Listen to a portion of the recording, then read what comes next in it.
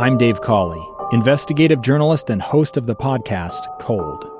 In October of 1985, a woman named Sheree Warren left work at a busy Salt Lake City office to meet her estranged husband at a downtown auto dealership. She never made it home. Sheree's car surfaced weeks later in Las Vegas. In the parking lot of a hotel casino. No one knows how it got there. Strange. It was strange. Both Sheree's estranged husband and her boyfriend raised suspicion for investigators. I kind of thought that he might have done something. But no arrests were ever made. In Cold Season 3, we dig into double lives, make new connections in the case, and examine the difficulty raised by reasonable doubt. We want answers just as much as anyone else. They have creeps like that now too, so nothing's changed. That's the new Cold Season 3, The Search for Sheree, now available anywhere you get your podcasts. Welcome back to Live Mike. Yesterday on the program, you and I walked through a letter, essentially, written by Mark Zuckerberg. It was published in USA Today, and in it, Mark Zuckerberg, head of Facebook, walked through a number of efforts his company is undertaking to support voting. What he describes as the single most powerful expression of democracy. There are a number of details included in this write-up. You and I walked through many of them yesterday, including in the second-to-last sentence of this write-up by Mark Zuckerberg. He says, so we're also introducing the ability to turn off seeing political ads. Now, if I'm honest, I got pretty fixated on that sentence right there. A fascinating development, fascinating announcement. But there is much more in what was written up yesterday by Mark Zuckerberg. And to help us understand much of that, plus the option to turn off political ads, I've invited onto the program Lori Moylan, who is the public policy manager at Facebook. She joins me now. Lori, thank you for coming on the program. Of course, happy to be here. Thanks for having me. Thank you. I apologize. There were some scheduling issues. We had hoped to have a conversation yesterday, but the governor and the other leaders at the state level had themselves a press conference that went a little bit longer than I anticipated. But we're here together now chatting. And let me just ask you, what's the one singular message hoping to be communicated by Mr. Zuckerberg in this write-up? Sure. So at Facebook, we're really excited about the opportunity the 2020 election gives us to help provide all of our users with, accurate, up-to-date information so that they can make their voice heard in what's, an incredibly important election. And so, we're excited, and we hope that our users like our new tools. Talk to me about some of those new tools.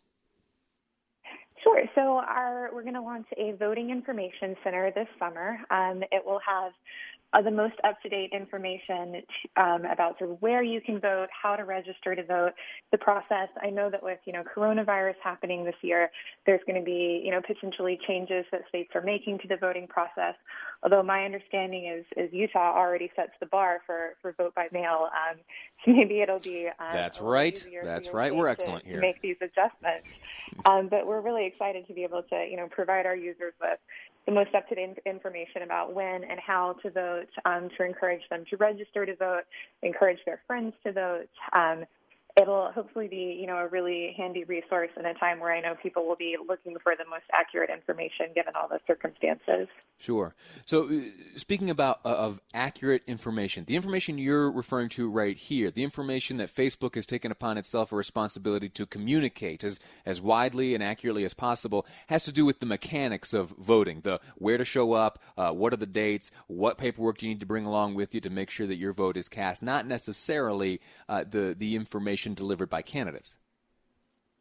Right. So this information will be, guidance on registration, how to request your absentee ballot, things like that, things that we can work with state election officials to make sure that we're providing the right things to people who are looking. I see. Now talk to me about the integrity of the vote itself. This was one of the big points mentioned by Mark Zuckerberg in this USA Today write-up, talking about the responsibility which Facebook also bears to protect the integrity of the vote itself.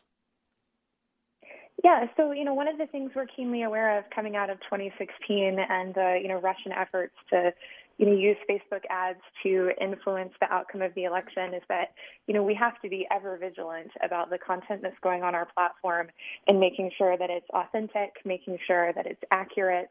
And we know that, 2016 was sort of just the beginning for all of this. We make monthly announcements about the takedowns that we do for what we term coordinated and authentic behavior. So whether it's state or non-state actors, trying to act maliciously on our platform. And we're also aware, frankly, that just, again, because of things like coronavirus, the risk is always there that people inadvertently publish misinformation. You might be trying to share something that, you've heard from a friend or family member, and it might not actually be the most up-to-date thing. And so we know that, it's really important to be vigilant about what types of information go up with relation to voting, because, it's a responsibility we take incredibly seriously, and it's not acceptable for someone to lose the opportunity to exercise their voice because of information they saw on Facebook. Yeah.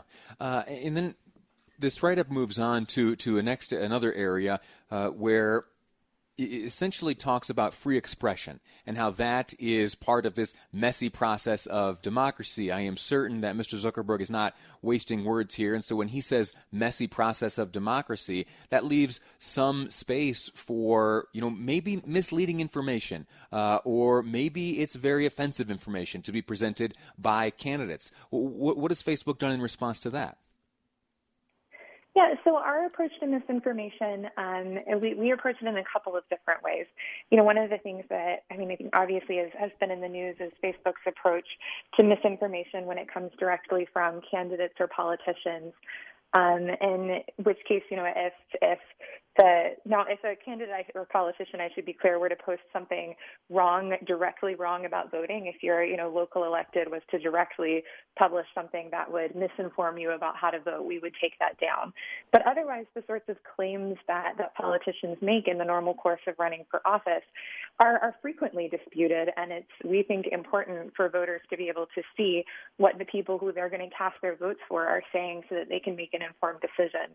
Mark has frequently said that, politician speech, particularly in America, where we have a robust media, right? This speech is the most scrutinized speech in the world. And so it's important for our users to know what politicians are thinking and saying.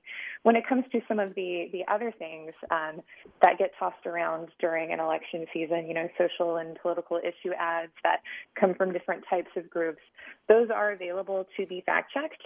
Those are fact-checked by our third-party independent fact-checking partners. And if they're found to be false by those partners, we don't remove them. We do reduce the amount that they're seen in newsfeed, and we mark them with a label that says, this was found to be false or partly false, and gives you a link to the fact check so that you can understand why. But we do recognize at Facebook, as you noted in Mark's comments, that people, at the end of the day, there's going to be stuff in this space that people don't agree on. And that is part of the messiness of democracy, and part of why we're so focused on in the places that you can control, where we definitely know what the facts on the ground are, especially around voting, making sure that our users get that information. All right, we have just a minute left, and I want to ask you about the second-to-last sentence in this write-up by Mark Zuckerberg, saying that we are also introducing the ability to turn off seeing political ads. What's that going to look like? Sure. So you'll be able to go into your ad preferences, and there's a section in there for ad topics, and you'll be able to turn off any ads that have the political, social, or issue label that we put on political ads at the time when they run on the platform. So that should remove the political ads from your newsfeed if you're, feeling a little bit worn out maybe by the heatedness of the election cycle and wanting to take a little bit of a break, at least from the ads. And if for some reason you still see an ad that you think should be labeled but isn't, you're able to report that directly on the ad so that we can take a look at it and make sure we've done our jobs right. Lori Moylan, thank you so much. Public Policy Manager at Facebook, explaining some of the new features available on Facebook, including your ability as a user to turn off political ads. It's fascinating stuff, interesting developments on this front. Lori, again, thank you for your time.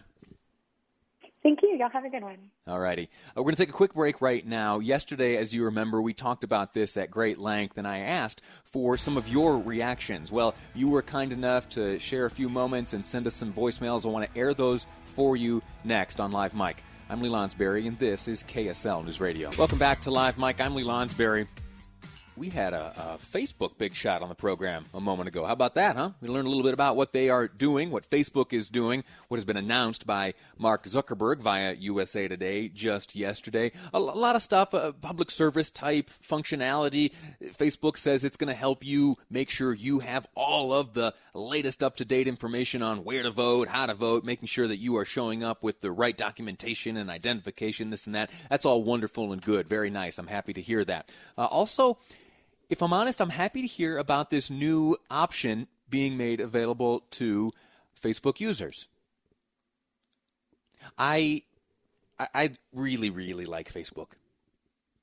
I like how I am able to touch base with friends of mine. I'm able to catch up with friends from high school, such like that. I'm also able to mourn with friends and family members when tragedies are revealed via Facebook, or when a friend of mine from years and years ago just yesterday posted that the MRI results came back and the tumor is going to need to be removed.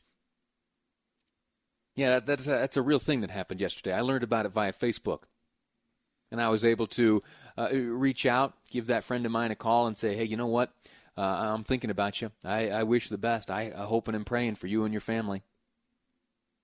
Without Facebook, I don't know that. Now, with that said, what do you think about Facebook? What do you think about Facebook as a deliverer of political information? You might not be into that. And Facebook has made it known that pretty soon you are going to have the ability to turn off all political advertisements. Maybe focus a little bit more on using Facebook as a tool to keep up with your friends and family. Yesterday, I walked through all of this, and I gave out the number for voicemails, and many of you were kind enough to give a call and share some of your thoughts, specifically responding to the question, would you turn off political ads? Here's the first that came in. I would love it. That would be great. In fact, I'd like to also be able to shut off any advertising that they do that follows my purchasing, because I've usually made the purchase way before all these ads come out, and I get 30, 40, 50 ads coming out for a balloon game that I already bought 3 weeks ago. Anyway, thanks.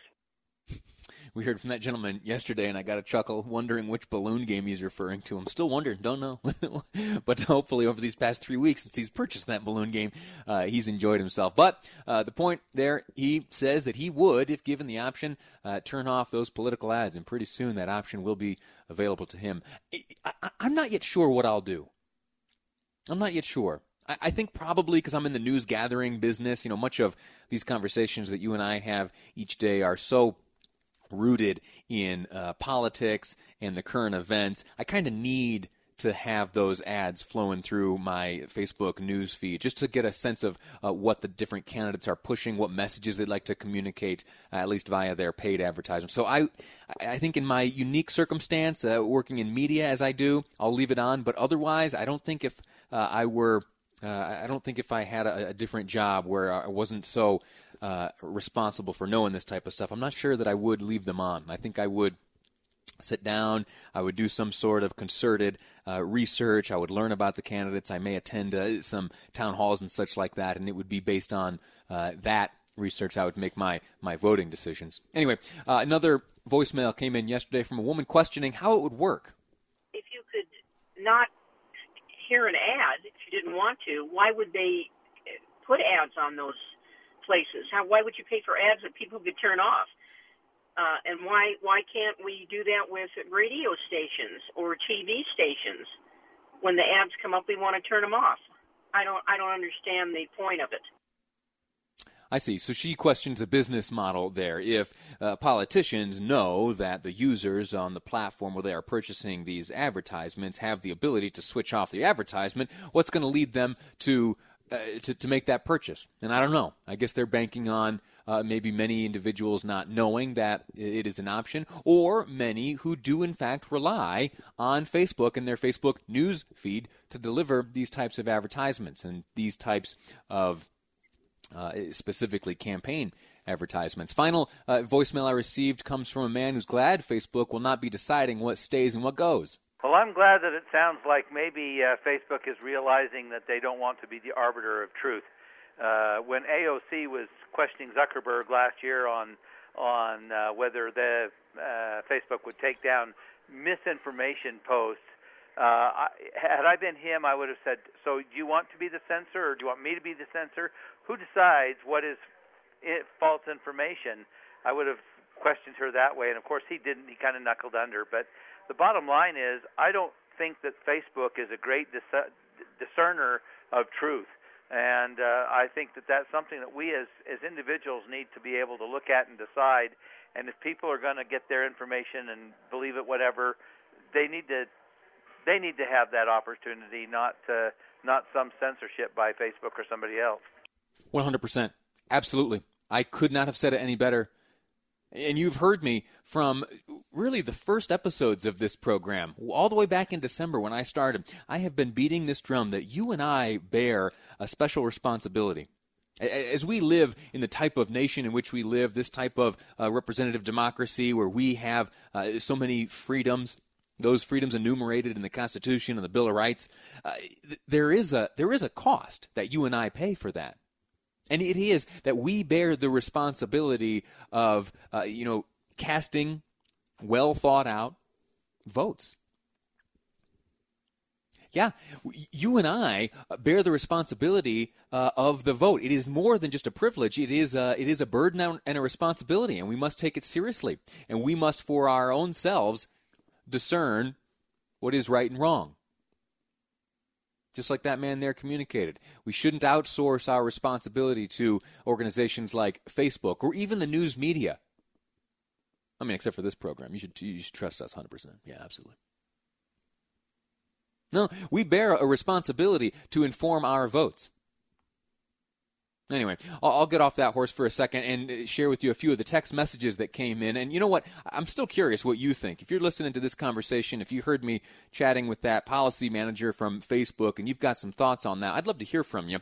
57500 is the Utah Community Credit Union text line, 57500. Some of the texts we've already received answering this question of, again, would you turn off political ads on Facebook or Instagram? First one to come in says, no, I will not be turning it off. The slope is so slippery.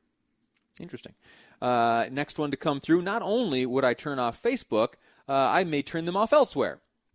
All right, very good. Next up, get rid of unsolicited political ads? Question mark. In a heartbeat.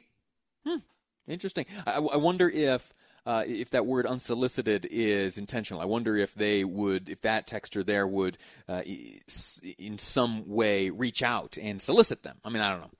But they use the word unsolicited to qualify the types of political ads they'd get rid of. Interesting. Next up, texter responds this way. Yes, I will opt out of political ads. Wahoo! I'd point out there are 2 exclamation points there. Final comment, very succinct. Ads off, definitely. All right. That's going to do it. We have spent a lot of time on this Facebook issue. We're going to move on in the next segment. Another conversation which had to be postponed due to that long press conference of yesterday. We, as you know, on this program have dedicated time to various offices, various candidates in various races which are taking place in Utah right now. And what we're going to do in the next segment is we're going to be speaking with someone, a name, in fact, that you recognize, Jay McFarland, J-Mac. He's running for Congress in Utah's 4th Congressional District, and he'll be my guest next on Live Mike. I'm Lee Lonsberry, and this is KSL News Radio.